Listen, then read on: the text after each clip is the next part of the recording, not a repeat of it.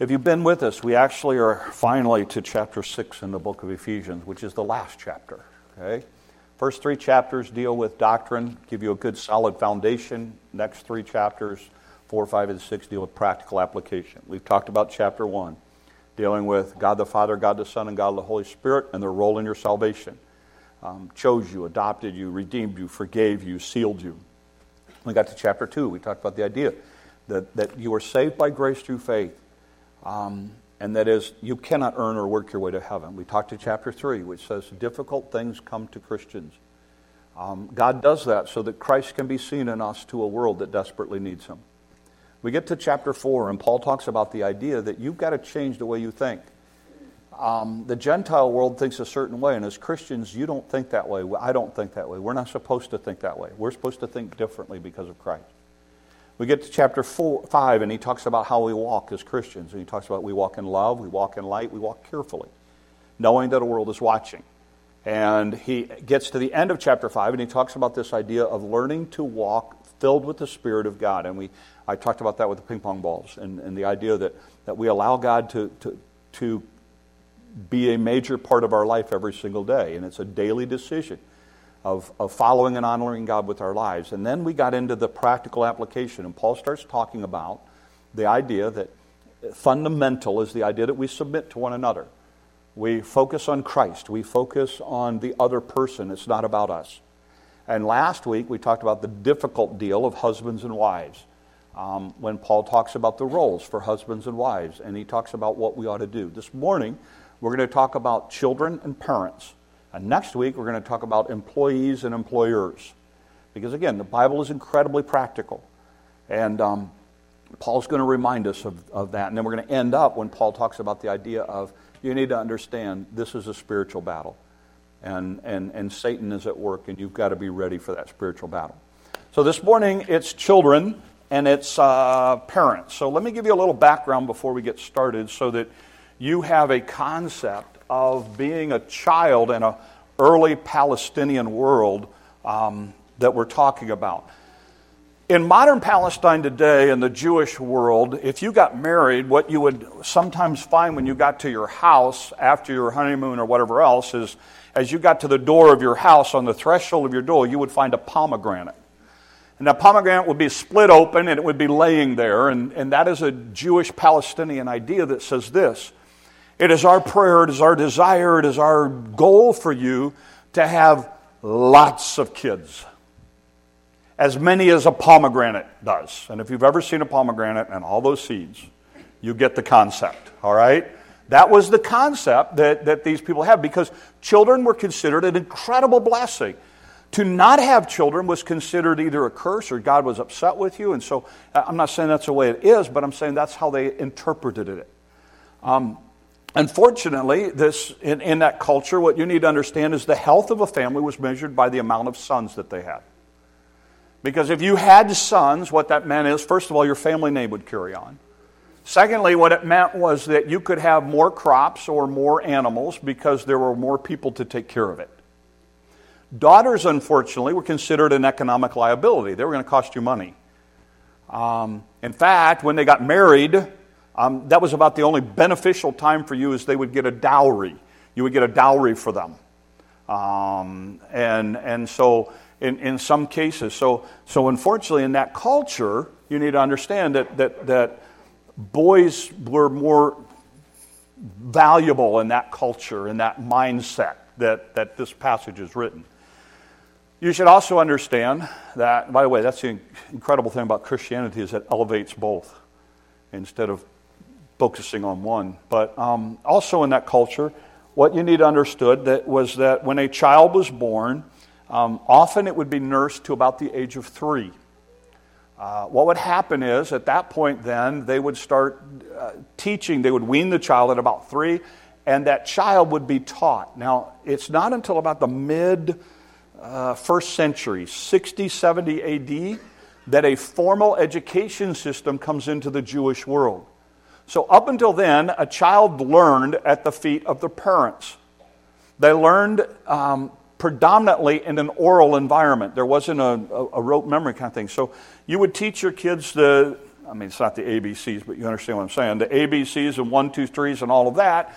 You would teach them that in home. That was predominantly mom's job until the child got to about, it was mom's job. If you were a girl, it was mom's job the whole time. Okay? If you were a boy, at about the age of 6 or 7, you would then start hanging with Dad. Dad then became the big influencer of your education ideas. So you learned everything from Dad. Often you would learn a trade. The rabbis taught this. If you did not teach your child, if you did not teach your son a trade, you were teaching your child to be a thief. So they believed very strongly in this idea of learning how to be a tradesperson. When you look at the life of Jesus Christ, it's significant, I think, that we know very little about Christ's life for the first 30 years, but for 30 years he would have worked hand in hand with Joseph in that trade, which at that time was either being a woodworker or I think probably more probable a stoneworker in that area of Nazareth. But what happens is Jesus would have learned that trade. He would have learned about business. He would have learned all of those kinds of things at the feet of Joseph. Which that in itself is just a mind-boggling concept that God was going to have to learn how to do business. I mean, that's just... But anyway, what happens is he's the God-man, and so he would have learned those kinds of things. What happens is, as that child grows, the way they would learn is this. It was oral, so they would tell a story, and then they would ask the child to tell the story back to them, and then they would ask the child questions. So it was a very oral tradition as far as growing up, and you see that with Jesus. Have you ever noticed when Jesus tells a story that people always ask questions? Or Jesus would ask them questions? That was the mode of learning then. It was oral, and it was very story-oriented. And I think it's a great and effective way to learn. So that's what you have in that culture, okay, of that Paul is writing to it. So let's jump into the passage, Ephesians chapter 6. And I'm going to look at chapter 5 at the end because this is the preference to all these sections. And further submit one another out of reverence for Christ. We've talked about that idea, that we submit one to another because of Christ and we serve other people. It's not about us. Ephesians chapter 6, here's what he says. Children, obey your parents because you belong to the Lord. This is the right thing to do. Honor your father and mother. This is the first commandment with a promise. If you honor your father and mother, things will go well for you, and you will have a long life on the earth. So the first thing he does is he talks right off the bat to children. So let's understand a couple of things. These are people, young kids, who have the capacity to understand. So we're not dealing with infants here. We're talking about kids who can learn what it's like to obey and to not obey. Okay? And notice he deals with two things. He deals with actions and attitudes. Actions, what does he say? Obey your parents in the Lord. Or obey your parents. Obey is a military term. It means to put yourself in rank under. It means to obey the one that has rank over you. It means to do what they tell you to do. So right off the bat, he looks at children and he says this. He says, okay, listen, kids. You need to learn to obey. You need to learn to do what you're told to do. We're going to talk about the importance of that in a second. And then he gives you a second idea. You need to honor them. Now, this is one of the commandments. Honor your father and mother. And we'll talk about this section of honor. Honor has a Hebrew idea. The Hebrew idea is this. It has the idea of weight or glory. Weight. Weight, heavy. When it talks about Jesus, it has the idea of glory. So in other words, what he's saying is, here's the attitude that you need to have towards your parents. You need to have an attitude in which you give them a lot of weight or credibility for what they're telling you. You give them, if we're talking about Christ, you give them glory. You focus on honoring, putting them up and saying, yes, because you said it, I will pay attention to it. I will pay more attention to it than any other adult. So there's both attitude and action that come with this idea. And here's what he says. He says, with this idea of honor, he says, this is the first commandment with a promise. And he's going back to the 10 Commandments. What you need to understand about the 10 Commandments is the first 4 deal with God, the last 6 deal with man. Okay? The one in the middle is the idea of honor. And honor actually is the hinge on all of those. Because here's what he's saying. You think about it for a minute. If I have no other gods before me, what have I done? I've honored God. If I don't steal, what have I done? I've honored the rights of somebody else who has something that I don't. So honor is kind of this hinge on which the 4 dealing with God and the 6 dealing with man kind of hinge. Honor is kind of part of the foundational part of obeying all of these. This is what he's saying. He's saying, look, and it's a command with a promise. And he gives you 2 promises. He says, first of all, things will go well. Kids, you have any problem understanding this? When you obey and honor mom and dad, things go well. Is this new to you? When you don't honor mom and dad, things don't go well. And notice what he says, and you will have a long life on the earth. I think this is just a practical implication of this thing. Okay? And I'm going to tell you why. Because what he's dealing with here, and when we get to applying this, we're going to talk about this. What he's applying here is this idea of, look, kids, listen to me. Kids, particularly teenagers. If you're a teenager, hey, guys in the back, teenagers, yeah, I got teenagers. You know, sometimes they get in a little world back there, so it's easy for me to forget them. Okay. Every teenager in here, hear me. Hear me. How you deal with authority will determine what kind of life you have. Okay? And you know where you learn at the earliest foundation how to deal with authority? Mom and dad. If you can learn it now, your life will be better, and it will be longer than it would if you don't get this. Because you will pay the price for things that in some cases will shorten your life. No question about it. No question about it. How you deal with authority is laying the foundation from here to the day you die. And you need to get that. And your attitude of, well, I can't wait till nobody tells me what to do, is the very attitude that will make your life hard, difficult, and short. Because here's what you're going to find. Somebody is going to be telling you what to do for the rest of your life. Do you know I can't legally build something on my property without getting somebody to say, we're going to allow you to do that? I got to get a permit. Do you know that when I get in my car, I can't drive as fast as I want to drive? I mean, I can. We'll talk about that in a second. I have, all the way home, I have these little signs that tell me, you can't drive over the speed limit. I cannot get 500 feet from this building without being told what to do. Stop. For the rest of your life, people are, and when I hear a teenager go, I can't wait till nobody's telling me what to do, I'm like, you are living in la-la land. As soon as you can learn to submit to authority and obey authority and honor authority, the better your life is going to be. That's what Paul's saying. It's a foundational principle. Then Paul talks to dads in specific, parents in general, and here's what he says. Notice what he goes on to say. Verse 4, fathers. It specifically addresses fathers. It's a very specific word. It applies to parents, but he specifically addresses fathers, and I think there's a reason for that.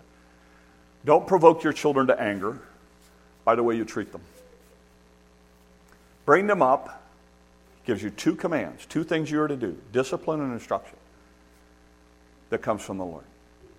Now, let me explain to you why this was a radical principle when Paul wrote this in Ephesians chapter 6. Ephesus was a community that was influenced by the Roman world. In the Roman world, when a child was born, here's what would happen. They would bring the child out. They would present the child. So let's say, is this a coat? Oh, okay, can I borrow your coat? Okay, we're going to make this a child. Okay? They would bring the child out, and they would present it.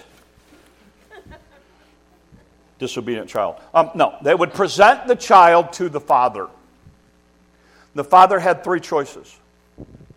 The father would pick that child up and embrace it, and when the father did that, he was saying, I accept responsibility for this child. His second option in the Roman world was to look at that child and say, I don't want it. Give it to somebody else. Let somebody else take care of it. I don't want anything to do with that child. His third option was to walk away and let that child die on its own, exposed to the elements. Abortion is not new. Okay. That was the three choices a Roman had when a child was born to him. Accept it, reject it, or abandon it. When Paul writes to these people, he says, fathers, don't provoke your children to wrath. In other words, he exalts this idea of fatherhood as something that's far more important than just simply rejecting a child or whatever else. So he's telling Christian people, fathers, look, be careful here. If you're not careful, because you can tend to be so overbearing in the way that you treat your children, you can provoke them. And literally the idea is provoke them to anger. The idea is to push them towards rebellion. To actually encourage them in the rebellion, because you have continued to isolate them and push them farther and farther away. And he says, fathers, look, you don't do that. You don't provoke them to anger in the way that you treat them. And again, this is in a Roman world that the way you could treat a child is just to abandon it. And Paul says, no, you're held to a much higher standard as a believer. And he says, be careful about that. He said, because you have a job to discipline them and to instruct them. Your goal is to discipline, and that has a negative and a positive idea. Negative, you set up boundaries that they're not allowed to cross, and there's consequences when they cross those boundaries. In a positive way, you help them to deal with life in such a way that they understand that in some situations they need to give it time. They need to develop the discipline to wait. This is one of the concerns I have for our culture right now. We have an instant culture, and we give kids things instantly. And our kids know nothing of waiting for something. Our kids know nothing of layaway. Seriously. Our kids know that this week. My wife was going through a bunch of drawers and cleaning stuff out, and she got in one of those modes and started whatever. And so she comes into my office, and she goes, look what I found. There are 2 rolls of film from a cruise that we took at our, 25th anniversary, 10 years old. Okay? And I said, I have no idea what's on those. I said, but I'm going to develop them. I said, there may be a picture of you in a bikini on there. I said, I'm going to develop these babies, and that wasn't going to happen. But anyway, she was like, no, that ain't on here. I'm like, okay, whatever. So I said, you know what? I said, I'm going to go get these developed. I took them to Sam, and I walked into the girl. I'm not even thinking. I walked into the girl, and I said, hey, do you guys develop this stuff? She looked at this like it was a 3-eyed monster. She had no idea what it was. She starts looking over at the sign, which talks about they convert pictures to DVDs and stuff like that. She goes, I'm not so sure. And I went, look, if that's what you think this is, you have no clue. So I go into Harold's, and they're like, oh, yeah, sure, we develop them. And I'm like, okay, good, somebody that understands ancient technology. But it's this, I don't know how I got there. But anyway, it's just this concept of discipline, of waiting for something. Because you remember when we used to take pictures? Remember how long you had to wait? And you remember you get the film back or the pictures back and you figured you had a setting wrong and all the pictures were ruined? Kids are going, what? What are you talking about? Just ask your parents to show you an old camera. And like I said, because why? We had to wait for stuff. Man, we get in a line at McDonald's and they'd say, will you please pull up? We'll bring it out to you. We're fit to be tied. And he's saying you need to bring up kids that need to learn to wait for some stuff. The discipline that it takes to learn that you don't get everything immediately. And you need to instruct them. You need to guide them. You need to help them prepare. Psalm talks about it this way. The psalmist talks about children as arrows in a quiver. It's a fascinating idea if you think about it, because what the psalmist is saying is, why did you have an arrow? What was the purpose of an arrow? To shoot something, right? So what did that mean? You had to let it go. The whole purpose of having your children is to prepare them to let them go. And I see so many parents that their idea is, I don't want them to grow up. No, I want them to grow up, and I want them to get out on their own. I want them to be productive adults. That's my goal as a parent, is to help them to get from A to B. Not to go, they're so dependent on me. That's not good parenting. That's not biblical parenting. Because the idea is to get them to be able to be on their own. And Paul says, look, it's this idea of you have to instruct them. Because if you haven't figured it out yet, life is hard. And life is not going to do them any favors or cut them any corners. So you need to prepare them for a very difficult, hard, cruel, realistic world. And I think some of the things that we're doing today are counterproductive towards doing that. We're going to talk about those in a second. So, let's talk about practical application, things that we can apply this week. Kids, hear me. Hear me, hear me, hear me. You either learn to listen to authority, or you have a very difficult road ahead of you. It's that simple. I understand in your vast, incredible 16 years of knowledge how brilliant you are. And I understand how silly and outdated your parents are.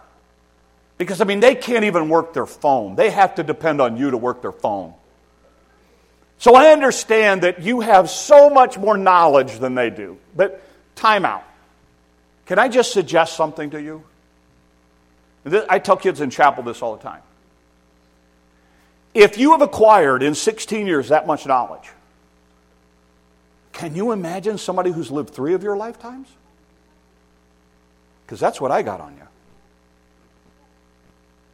I got 3 of your lifetimes. And by the way, for the first 5 years of your 16 vast years of experience, you couldn't even write your name. You need to give credit to people who are older than you, that they just might know stuff about life you don't. And the sooner you realize that God has put authority over you to protect you, and when you stay under their authority, you are protected, the sooner you can acknowledge and realize that, the smoother your life will be. But after all, if you've got it all under control and you have all that knowledge and you've got it all figured out, then go ahead. Just abandon it. But don't be surprised when life gets hard. And don't be surprised when you're going, I don't know what I'm going to do. Help me, help me, help me, help me. You know what? Here's the crazy thing. Parents are willing to help you. But here's the thing you better remember. Choices have consequences. Your parents may help you, but doesn't undo consequences. So, my challenge to you kids, teenagers in particular, you need to learn to deal with authority in the right way. Because obeying and honoring your parents is the foundation for honoring and obeying any authority God puts over you. Because if you can't do it with your parents, you won't be able to do it with your boss. You won't be able to do it when a police officer pulls you over for speeding. You'll have an attitude, and that'll just make it worse. An officer pulls you over, and some of you have never had that experience. Some of us have had that experience. When an officer pulls you over, if you start with the attitude of, do you know why I pulled you over? No, I don't know why you pulled me over, and I just can't believe you pulled me over. Neat. Kids are going, why'd you do that? I'm old. Why? Because you've learned how to respect and respond to authority in the way you respect and honor and obey your parents. That's why it's so important. Okay? Let me talk to dads and parents in particular. My wife and I have had a front row seat to this, good and bad, for a lot of years. My wife dealing with littler kids, me dealing with teenagers.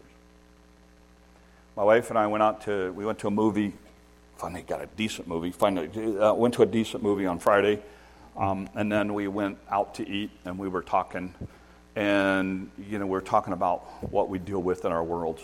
And I told her, I was going to talk about parenting, and I have a whole set of things that I was going to talk about, but this morning I'm going to change it all up, and I'm just going to try to abbreviate it down to a couple of things that we have observed. So I'm going to share with you something that I've observed. I'm going to share something my wife has observed, and then some things just in general. But if there's one principle that I could drive home into the heart of every dad and of every parent here it is. When you undermine any authority in the life of your child, you have undermined your own authority. Let me say it again. When you undermine any, and I emphasize any, A-N-Y, that means all, authority in the life of your child, you have undermined your own authority. Because you see, kids don't make the distinction between, I don't have to listen to them, and I can listen to them. Kids see authority as authority. It's one big concept to them. And if you, in front of your child, undermine the authority of an adult who has authority over them, you have chipped away at your own, because it is just a matter of time before your kids use the same rationale you used to not follow you. Okay? So I'm going to get really specific now, and some of you are going to get really uncomfortable. Don't poke each other. Okay? Don't go, okay, I'm going to remember where this is in a message so I can send it to my spouse or whatever else. Play it over and over again. When you undermine the authority of a teacher in the life of your child, you have undermined your own authority. When your kid comes home griping and complaining about that teacher, and you side with your child, you have just hurt your relationship regarding authority in the life of your child. Because what you've said is, I don't agree with them. They're wrong. That's right. Yeah, you should do that. And you throw your little 2 cents in and going, okay, good. Now my child's going to know that I'm on their corner and I'm doing this for them and I'm doing all that. You need to understand that it's just going to be a matter of time before your kid looks at you and goes, you know what? I don't think my parents doing much. I think they're wrong here. So you know what? I'm not going to listen to them. Because you've told them authority. If you don't like authority, or if you don't like what authority is doing, you don't have to do it. In fact, I'll go fight for you so you don't have to do it. And you have chipped away at that foundation. So don't be surprised when all of a sudden that sweet little kid who you're buddy-buddy with all of a sudden turns on you like some shark in some blood-infested water and starts attacking you and goes completely the other direction because you have hurt yourself when you allowed them. And I have parents that they come in. My wife has had parents who actually have come into classrooms. She's a lead teacher in elementary school. Has had people come into classrooms and chew teachers out, not only in front of their own kid, but in front of other kids. That's insane. You got a problem with a teacher, you make a private appointment, you one-on-one talk to that teacher, and you never let that kid know that conversation ever existed. Because you are chipping away at your own foundation. Don't be surprised if that kid turns on you. Because that's what happens. You have hurt the... Don't be surprised when they get in trouble with the law and it was some simple thing, but because of the way they reacted to it, because they learned that from you, all of a sudden now it got really bad and really deep and really ugly. Those of you who attend sporting events, and you think it's so cool to stand up and yell at that umpire or that referee or that judge or whoever it is. My kid knows I'm in their corner. How dare you? You're standing up and you're acting like a loony bin. Don't be surprised when your kid says, I think you and Dad made the wrong call, so I'm not going to listen to you either. You're teaching them how to handle authority. And by the way, this gets real personal for me.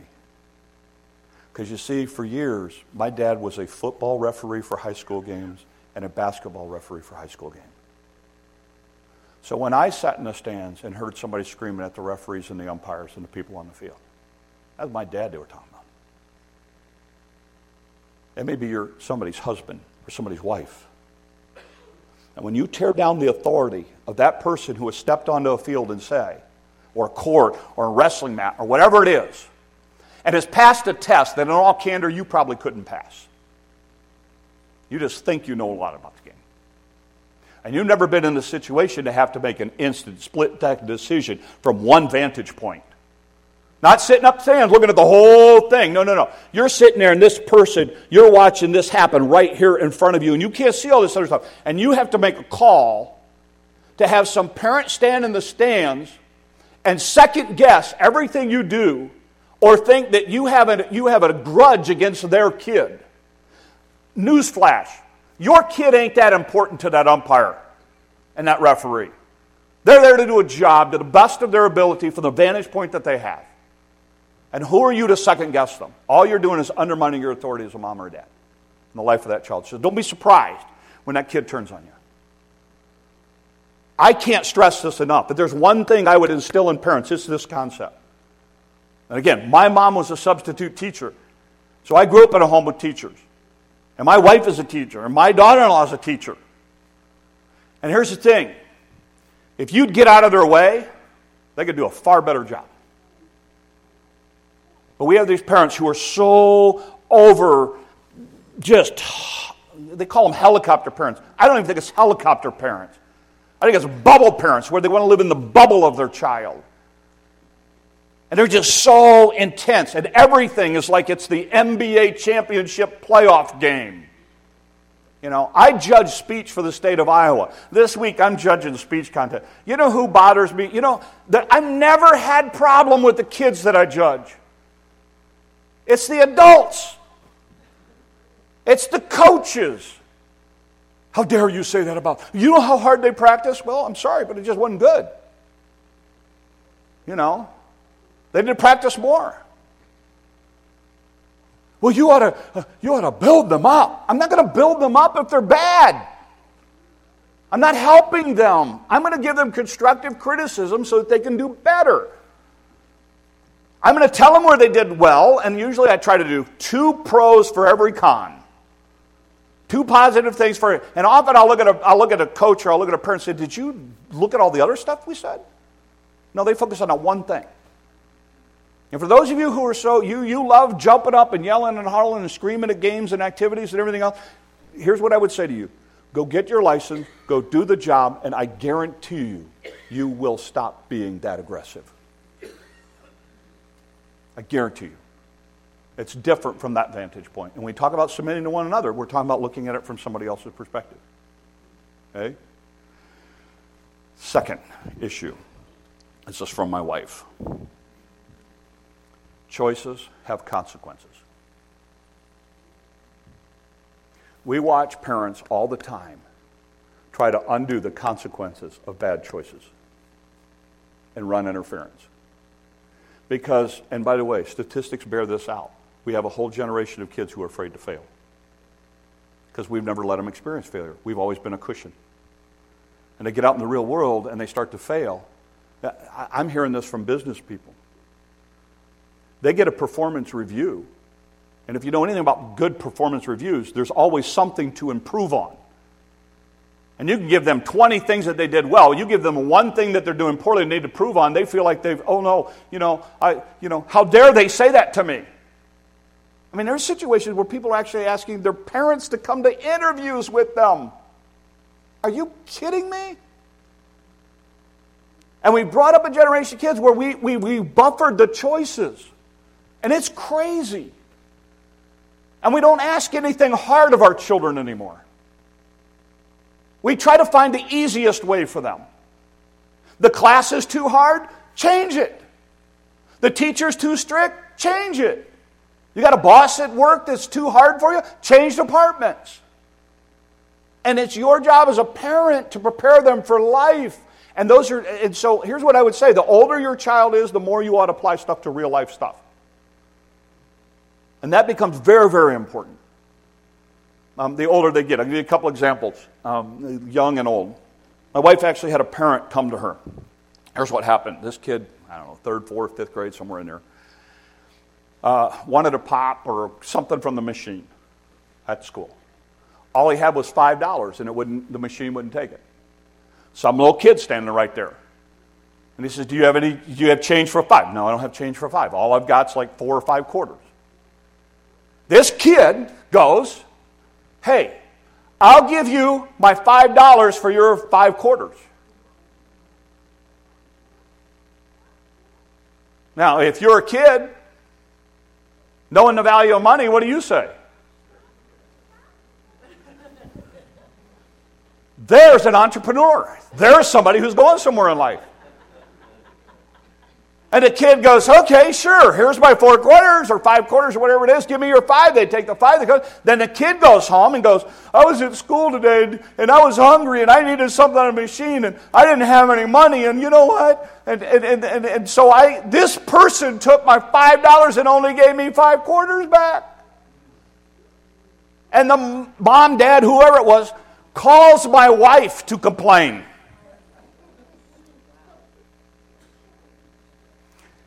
Something you don't know about my wife is she don't play. And my wife said to this mom, now wait a minute, I had your child in kindergarten. In kindergarten, we learned the value of pennies, dimes, nickels, and quarters. Your child knew that was a bad deal. And if your child wanted that item so bad that they were willing to make that bad deal, then you know what? I'm not going to call that other parent. You need to deal with your child and teach your child the value of $5. You have to teach this to parents? Really? Where are we? And if you have older kids, listen, you need to understand. Why is it your problem? Make it their problem. Do you know that I raised 2 teenagers? And I never once drove to school and brought something they forgot from home? You know why? Wasn't my problem. And they knew if they called and said, hey, Dad, I left this paper at home and it's due today and I'm going to get a 0 on it if I don't turn it in. Can you bring it? That my answer would be, got a 0, buddy. Learn to bring your stuff to school. I tell teenagers this. They don't like this. I tell teenagers if they can't get themselves out of bed, they shouldn't have a driver's license. Then parents ought to take it away. I mean, come on. If you don't have enough motivation to get your carcass out of bed in the morning, why should I give you a $10,000, $20,000 vehicle that travels at 55 miles an hour that's a speeding bullet towards other vehicles that are less than 15 feet away? Who's the fool there? I'm going to give you that responsibility, but you can't get your carcass out of bed in the morning? Come on. My son came to me, Josh, like use my kids, but they're my illustration. They decided to come to church here, so that's their hangout. You got to understand this about Josh. Josh is incredibly driven. If Josh knows that he takes a class and 100% is an A+, but there's 105 credits in the class, Josh is going for the 105, not the 100. That's Josh. It's always been Josh. I don't know where he gets it from, but that's Josh. So Josh, when he was in high school, was driven to get a 4.0 in high school.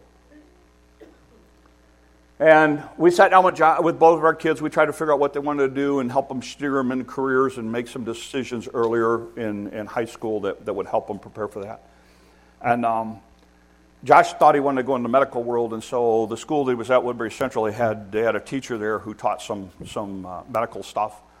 And the teacher stood up, and so Josh wanted to sign up for his class. Josh signed up for his class, and the first week in class, the teacher stood up and said, you need to understand this. I don't believe that anyone can do, what was it, was it EMT course or what? Yeah, EMT course, Chartier, which I had tremendous respect for. But he stood up in class and he said, you need to understand, I don't believe that in the EMT world you can always do it perfectly right every time. So therefore, no one in this class will get an A. The best you can do in this class is an A-. Now, he's a teacher. It's his class. He can do it however he wants. It was college credit and everything else. Josh came home and said, Dad, what do I do? I said, you got a choice to make. Is the class and what you're going to learn in the class more important than the GPA? Or is the GPA more important than the class? I wasn't going to go and try to change his mind. You go, well, I think that's unreasonable. Doesn't matter. He's a teacher. Well, how could you do that to a kid? That's his rule. He's taught for a long time. He's allowed to do that.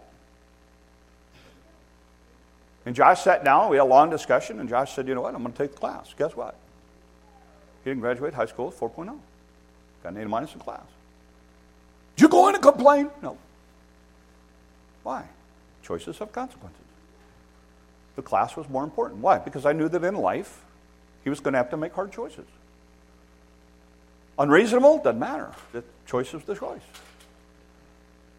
And I share that because I think it's so important that we understand that, look, as those kids, my kids would come home, they worked at Best Buy. Both my boys ended up working at Best Buy. They'd come home and they'd get a bad boss who was over to the department. They were so-and-so over. They're so unreasonable, and they won't let this, and they won't do this. And I want to change departments. And I said, you know what? You can change departments, but I said, you will learn far more if you learn to stay in that bad, underneath that bad boss, because you'll learn a couple things. Number one, you'll learn what a bad boss looks like.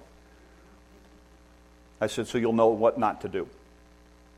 I said, secondly, here's the thing. I said, this thing changes constantly. I said, how many bosses have you had since you worked for there? How many bosses have been in this department? They said, constantly. I said, let me ask this.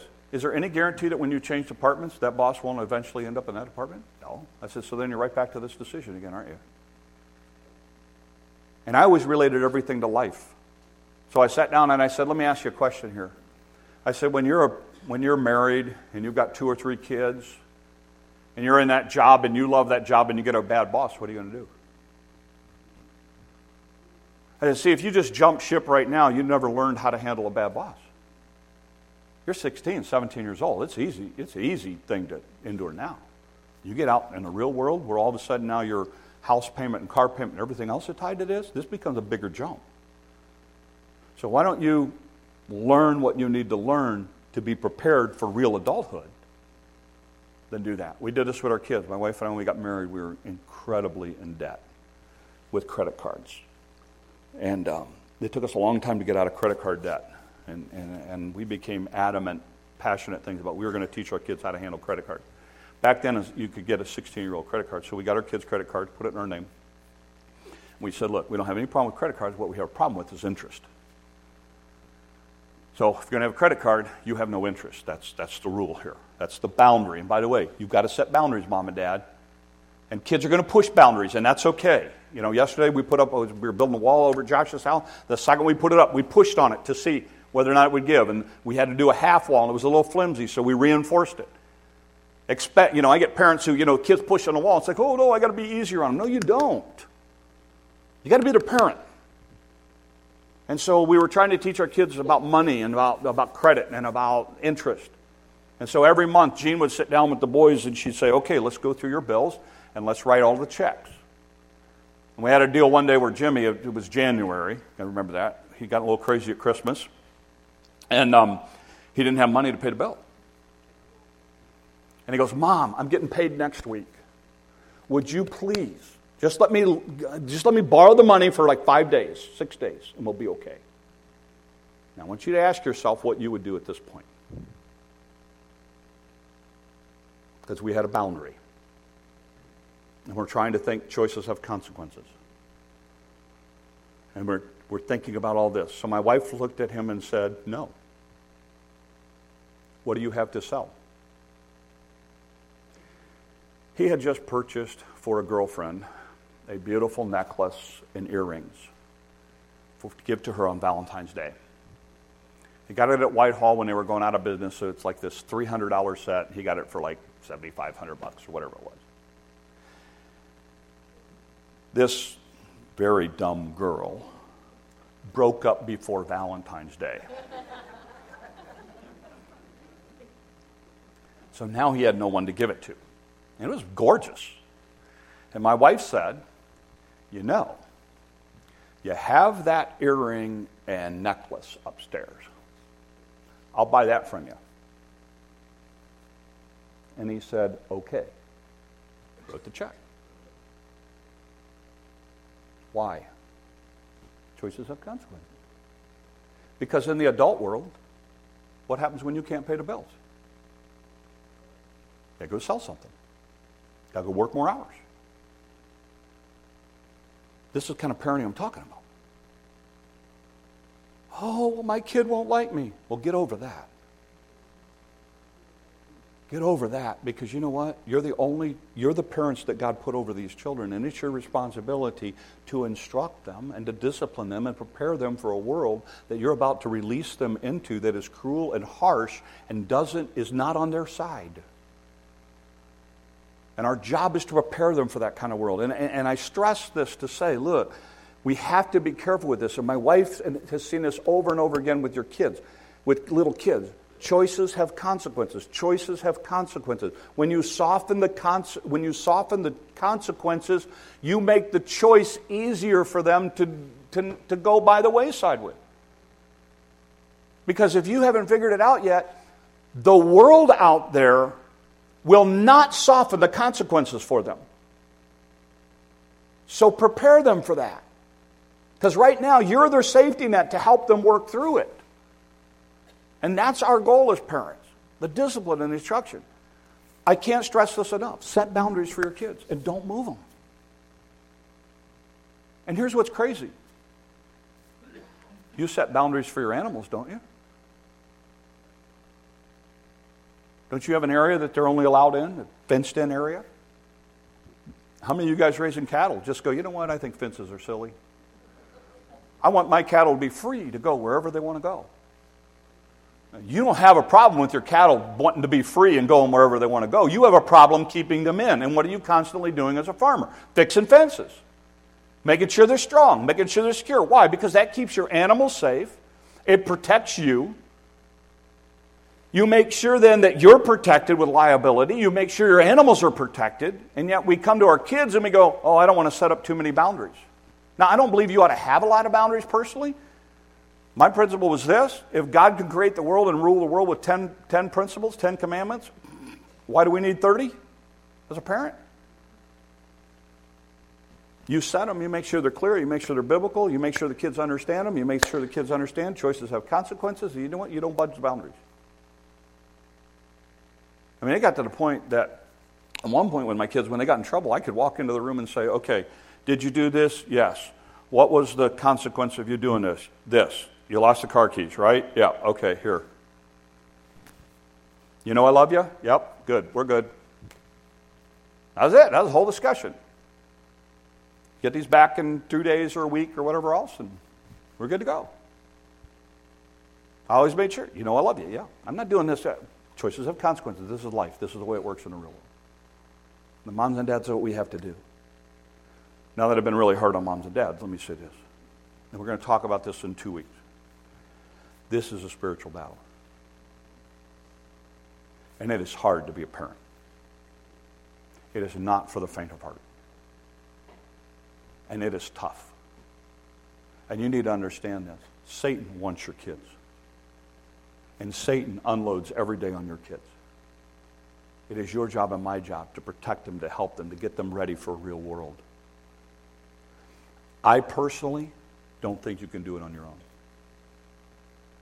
One of the things that helped my wife and I was this. We always had mentors in our life. We always had somebody that had people that were at the next area of life that we were going to. So when we had infants, we got around people that had preschool and kindergartners, and we learned from them. When we had kindergartners, we got to people who had elementary kids. When we got to elementary, we had kids who had junior high, senior high kids, college kids, young married kids. When I found out we were going to be a grandparent, I brought some people into my life who I thought were great grandparents, and I said, I want to know what you do. I want to know why you do it. I want to know how you develop. Because one guy in particular, I looked at him and I thought, I want my granddaughter to look at me the way your granddaughter looks at you. Tell me what you did. He gave me some great advice. Because I have had, and I have to say, I was fortunate in that I had around my children adults who could model and who could reinforce the things that I'm teaching my kids. And I think, as a parent, that is so essential for you to be able to do your job effectively, is to have those people. And that really helped us. And I had one point at which I had one situation where I just couldn't get through to my kids, and I was able to go to, it was actually another guy in this congregation, and I was able to go to him and say, look, I can't get through to him right now, but I know you have a great relationship with him. Will you talk to him? And I was able to talk to him and get through to him at a level I could not. And so I look at it as, and I know the source of this, so I know some of you cringe when I say this, it does take a village. Okay? It does. And we're in this together. And I don't have a lot of patience for parents who want to shoot each other and attack each other and tear each other down because of the way they're parenting. Okay? We submit to one another. We encourage one another. We help one another. And this parenting thing is hard. And for those of you who don't have children, for those of you who maybe your kids are away or whatever else, you need to understand, I expect you, and the Bible expects you, to do what you can to impact the children that God puts into our trust as a church. I expect you to be teaching them in children's sermon, in Sunday school. I expect you to know the names of some of these kids so you can say hi to them and you could encourage them before and after church. And I know there's people who have developed those kinds of relationships with the kids, and that is so, so, so important. I don't want to embarrass them, but I've noticed this. They require all of the teenage boys to come into church and hug them. And if the boys don't, they seek them out.